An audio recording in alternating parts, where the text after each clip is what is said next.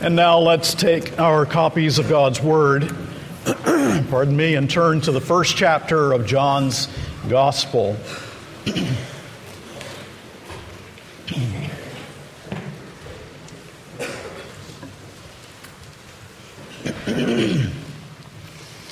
John chapter 1, and we will read the first 18 verses.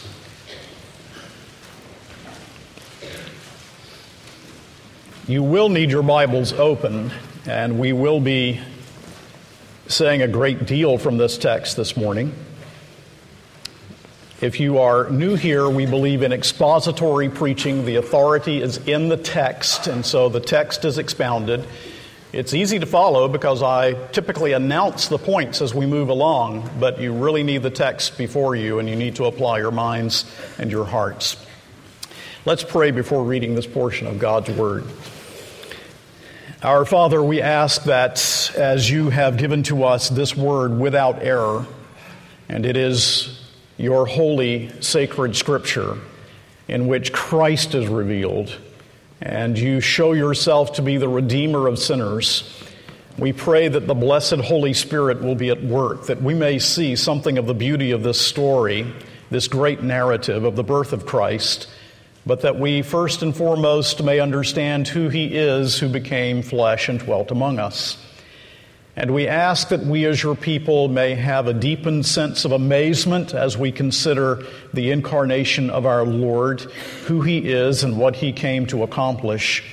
And pray also that those who are among us this day who do not know the Lord Jesus, that they will come to know the Savior.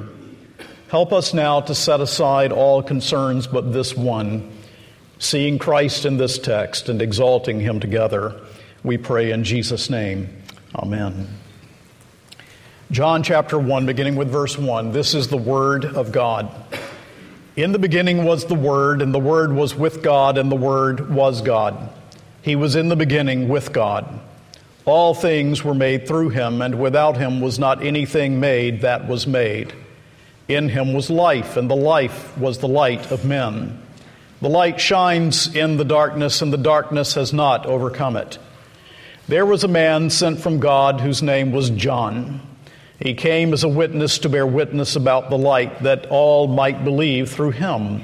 He was not the light, but came to bear witness about the light.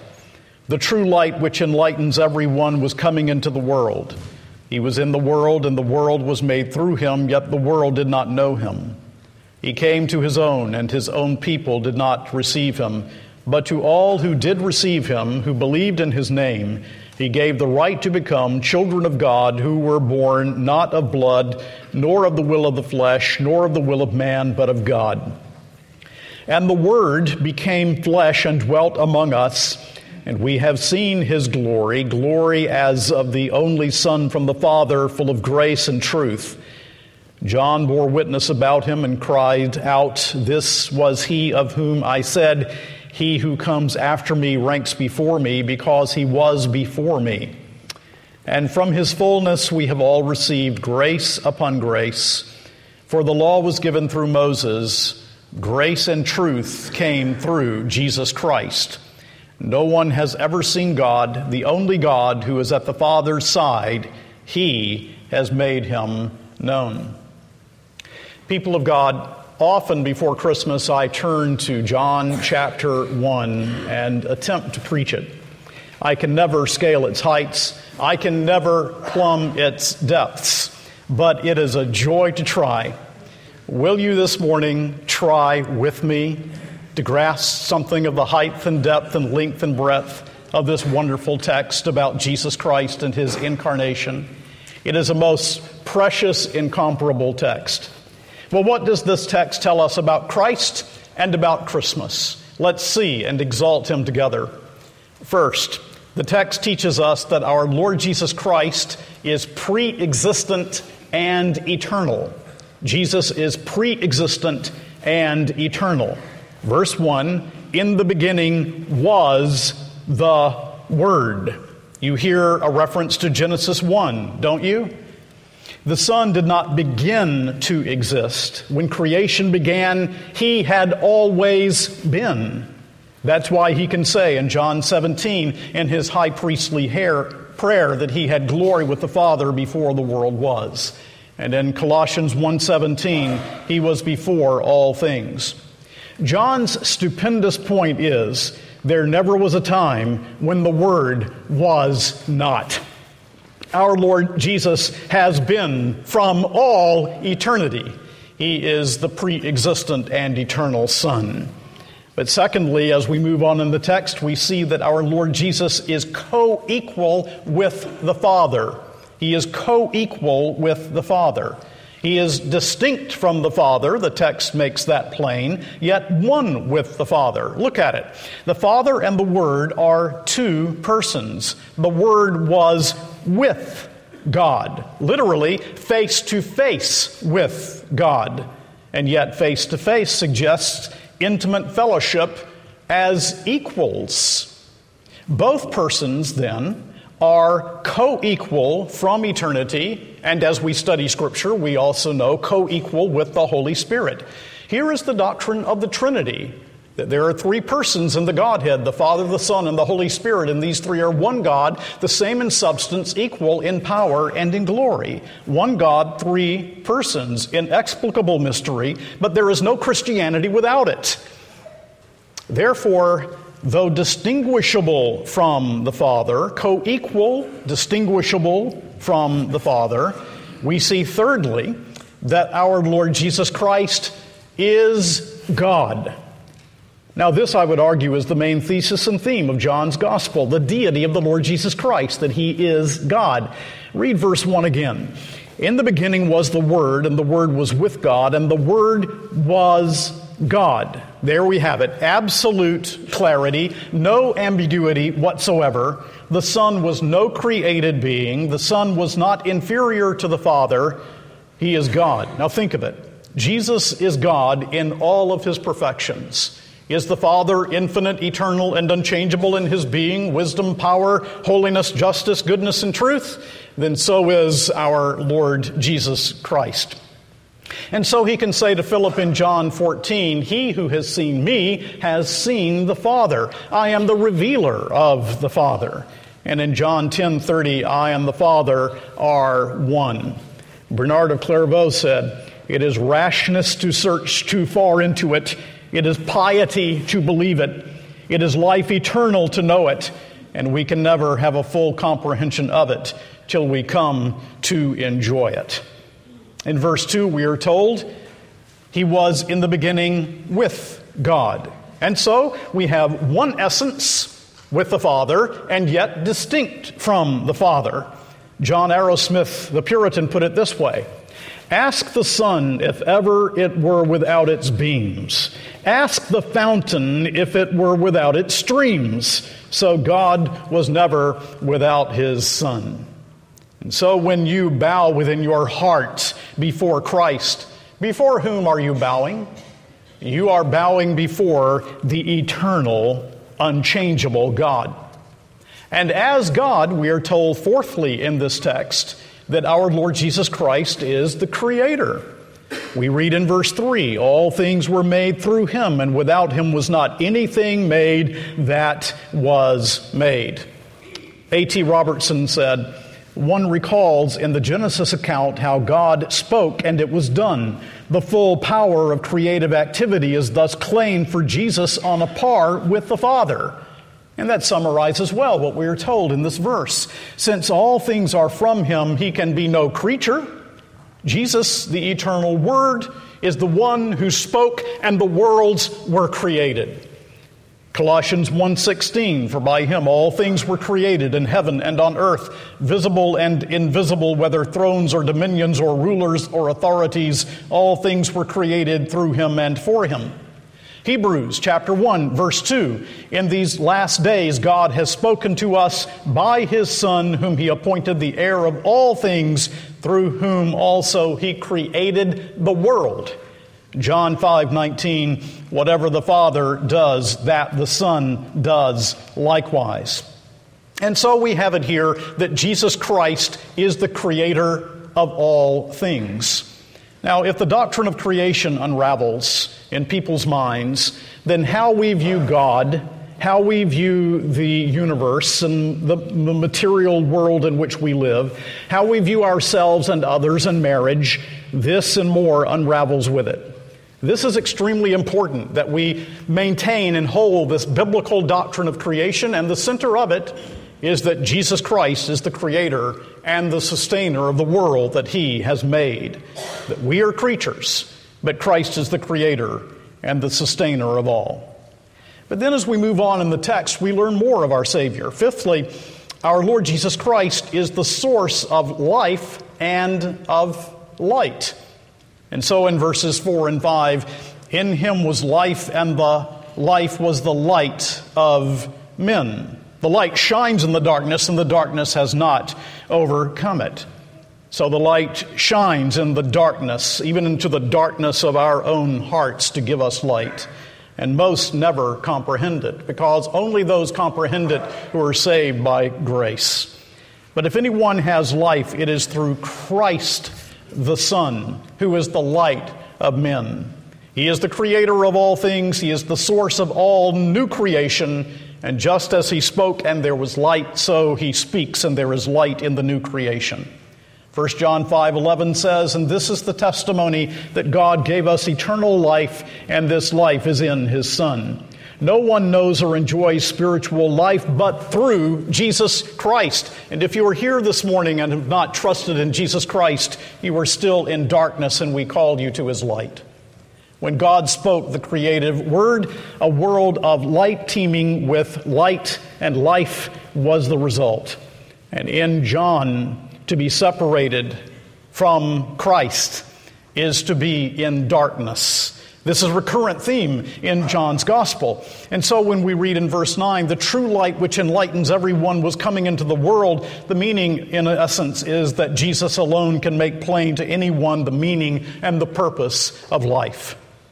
So that when someone says to me, Pastor, you talk about sin and you talk about grace, but I don't see my need of grace because I really don't see myself to be a sinner, I say to that person, I would ask you to come and stand alongside the Lord Jesus Christ. And standing alongside the Lord Jesus Christ in the blazing brilliance of his holiness and light, then, by the grace of God, you will see yourself to be a sinner in need of the grace of God in him. Those who know his life have experienced his light within our hearts, and we see ourselves as sinners in need of grace. Have you seen yourself as a sinner in need of grace? And then sixthly, our Lord Jesus Christ, amazing, remarkable, our Lord Jesus Christ, who is God, who is the Creator, who is the second person of the Trinity, our Lord Jesus Christ is God incarnate. God incarnate. Now remember, children, incarnation, as we have been saying, means enfleshment. It means that God assumed human nature, that God became man. When your mom makes during this season of the year chili con carne, it's chili with meat, with flesh. Incarnation means enfleshment. And so we are told in verse 14, and the Word, this eternal Word of whom we read in verse 1, became flesh and dwelt among us, and we have seen his glory as of the only Son from the Father, full of grace and truth. God became man. Why the incarnation? Why did God become man? Why did the second person of the Trinity assume human nature? He assumed human nature because he could only save us by becoming one of us.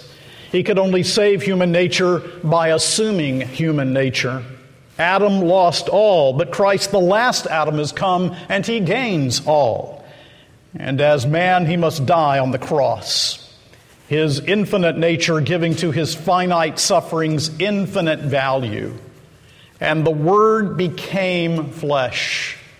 And I am in total agreement with one of the old commentators who said, to explain the exact significance of the word became is beyond the power of any interpreter.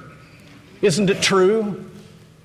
Isn't it beyond your power? We believe it, we embrace it, it is true, it's history, not myth, it's fact, not fiction, but who can comprehend that the eternal God came down and assumed human nature? Can you? And we beheld His glory because it was an historical event. But then we learn something else of our Savior. Seventhly, our Lord Jesus Christ, the Word who became flesh, reveals the heart of the Father. We read of this in verse 18. No one has ever seen God, the only God who is at the Father's side. He has made Him known. From the word exegeomai, make known or reveal, God is saying that He would have a people know Him, and therefore in His Son, He has revealed Himself, and in Him the Father has been exegeted.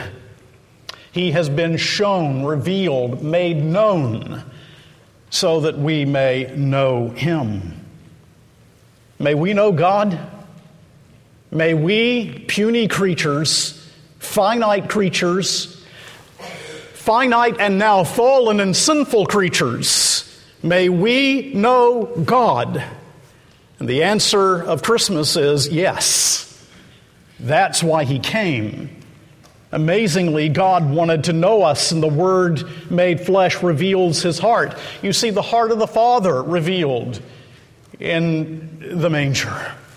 You see the heart of the Father revealed in Jesus healing and raising the dead. You see the heart of the Father revealed in Jesus obeying the law in our place. And you see the heart of God the Father revealed in His infinite, eternal, unchangeable love when you see the God-man shedding His blood on a cross in order that the penalty of our sins might be paid in full. There you see the purpose of the incarnation of our Lord. There you see the heart of God the Father revealed. What is God's heart towards His people? The heart of God toward His people is Savior. That He would be our Savior from our awful, awful sins. That is the heart of the Father. And look at what it took. The lengths to which God would go in order that we might be saved from our hell-deserving sins. The lengths to which He went in order that we might have communion with Him. The infinite, hear me, the infinite became finite. The eternal became subject to time. The Creator became a creature. The Sustainer became the sustained. The independent became dependent. God came down, down, down, down, infinitely down into this fallen, sinful world. He came. God became man. Now, I think that's a fair exposition of the main themes of this text on this Sunday before Christmas. The mystery of it all, the wonder of it all. Every Christmas I attempt the impossible to help lead the hearts of my sheep into a sense of amazement over this great, great event of the incarnation of our Lord. And as I say, I can never reach it, nor plumb its depths. But we keep trying. The mystery of Christmas. Now let's summarize a few points of application. I'm going to give you 3. First, Christmas is a time when we should focus on the deepest theology. I know a minister who made a comment something like this: well, it's the Christmas season, so we won't be dealing with any great theology at this season of the year. No, quite the opposite. Christmas is a time in which we should focus on the deepest and richest theology, the Trinity. Over these past weeks, we've seen Colossians 1, Philippians 2, and now John 1, that Christ is God, yet distinguished from the Father, and all of the data of these passages and many more demand the doctrine of the Trinity. One God in three persons. But the person of Christ, just think of it. John Murray said so well, the thought of incarnation is stupendous, for it means the conjunction in one person of all that belongs to Godhead and all that belongs to manhood. So there we have it, two natures. He is God, he is man in one person. The Chalcedonian formula of 451, the divine and the human natures are united inconfusedly, unchangeably, indivisibly, inseparably. Article 2 of the 39 Articles of the Church of England says it beautifully. Listen to this. The Son, which is the Word of the Father, begotten from everlasting of the Father, the very and eternal God, and of one substance with the Father, took man's nature in the womb of the Blessed Virgin, of her substance, so that two whole and perfect natures, that is to say, the Godhead and the manhood, were joined together in one person, never to be divided, whereof is one Christ, very God and very man, who truly suffered, was crucified, dead, and buried, to reconcile his Father to us, and to be a sacrifice, not only for original guilt, but also for the actual sins of men. And it simply cannot be said better. So here we have the deepest and richest theology. But my friends, theology is the application of Scripture to life. So we take these great truths that we are called upon to apprehend as far as we possibly can with our intellects, and we apply them to our wills and to our lives and to our actions.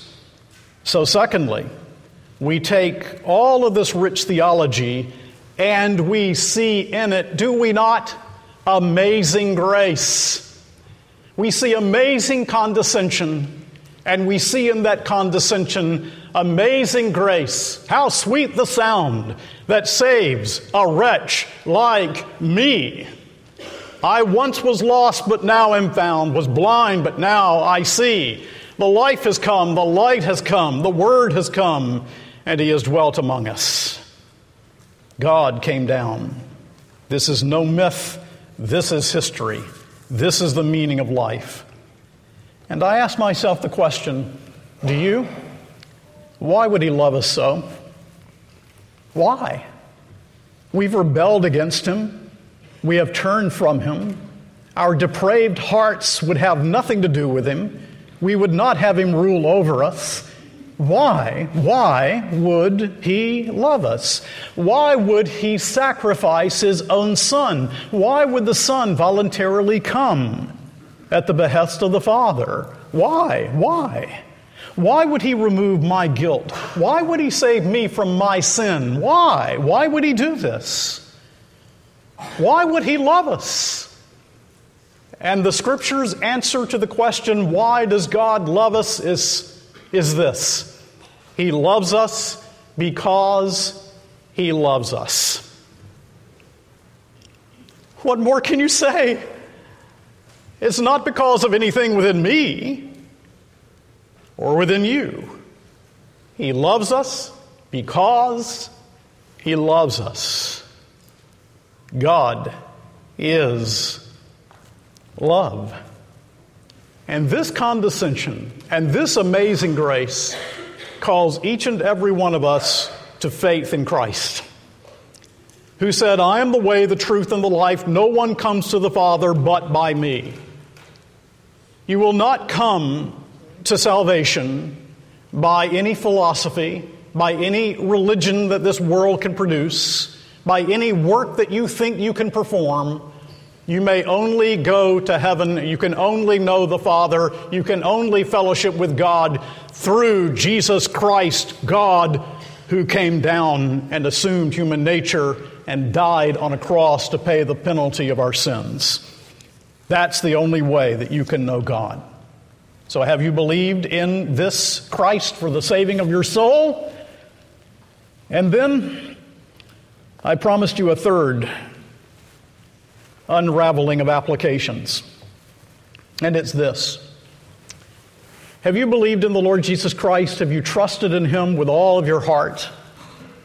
This Christ of Christmas that came down and was incarnate, born of a virgin, who has done so much for us, who has done what we could never have done for ourselves for us, who obeyed the law that you broke, who paid the penalty of your sins, believer, on the cross, who rose from the dead for your justification that you might be accepted with God, who has sent His Spirit to indwell you and continues to sanctify you, who has done all of this for you so that you are blessed in Christ with every spiritual blessing in the heavenly places in Him. Has He done this for you?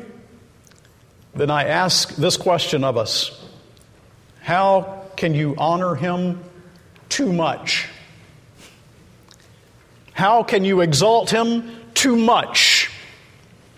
In your life, in your heart, in your actions, in your feelings, in your expressions, how can you and I honor Him too much, who is the preeminent Lord, Creator, Sustainer, and Redeemer of sinners, who came to save you from your sins?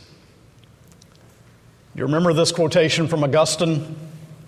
Man's maker was made man, that he, ruler of the stars, might nurse at his mother's breast, that the bread might hunger, the fountain thirst, the light sleep, the way be tired on its journey, that truth might be accused of false witnesses, the teacher be beaten with whips, the fountain be suspended on wood, that strength might grow weak, that the healer might be wounded, that life might die. Child of God, can you honor Christ too much? Can you think too highly of Him who did this for you? Should this Christmas season not be a season of amazement? Should it not be a season of faith in Him? And should it not be a season of repentance from sin? People of God, let's all exalt Christ together. May Covenant Presbyterian Church be a church in which it is our goal and aim to exalt this Christ together, because you cannot think too highly of Him. And so I close with a quote that I often use this time of the year from Milne. Let me read it to you. I'll read it twice. If Jesus Christ shares the nature of God, we are called upon to worship Him without cessation, obey Him without hesitation, love Him without reservation, and serve Him without interruption. If Jesus Christ shares the nature of God, as we have seen in John 1, Philippians 2, Colossians 1, if Jesus Christ shares the nature of God, we are called upon to worship Him without cessation, obey Him without hesitation, love Him without reservation, and serve Him without interruption. And God's people said, Amen.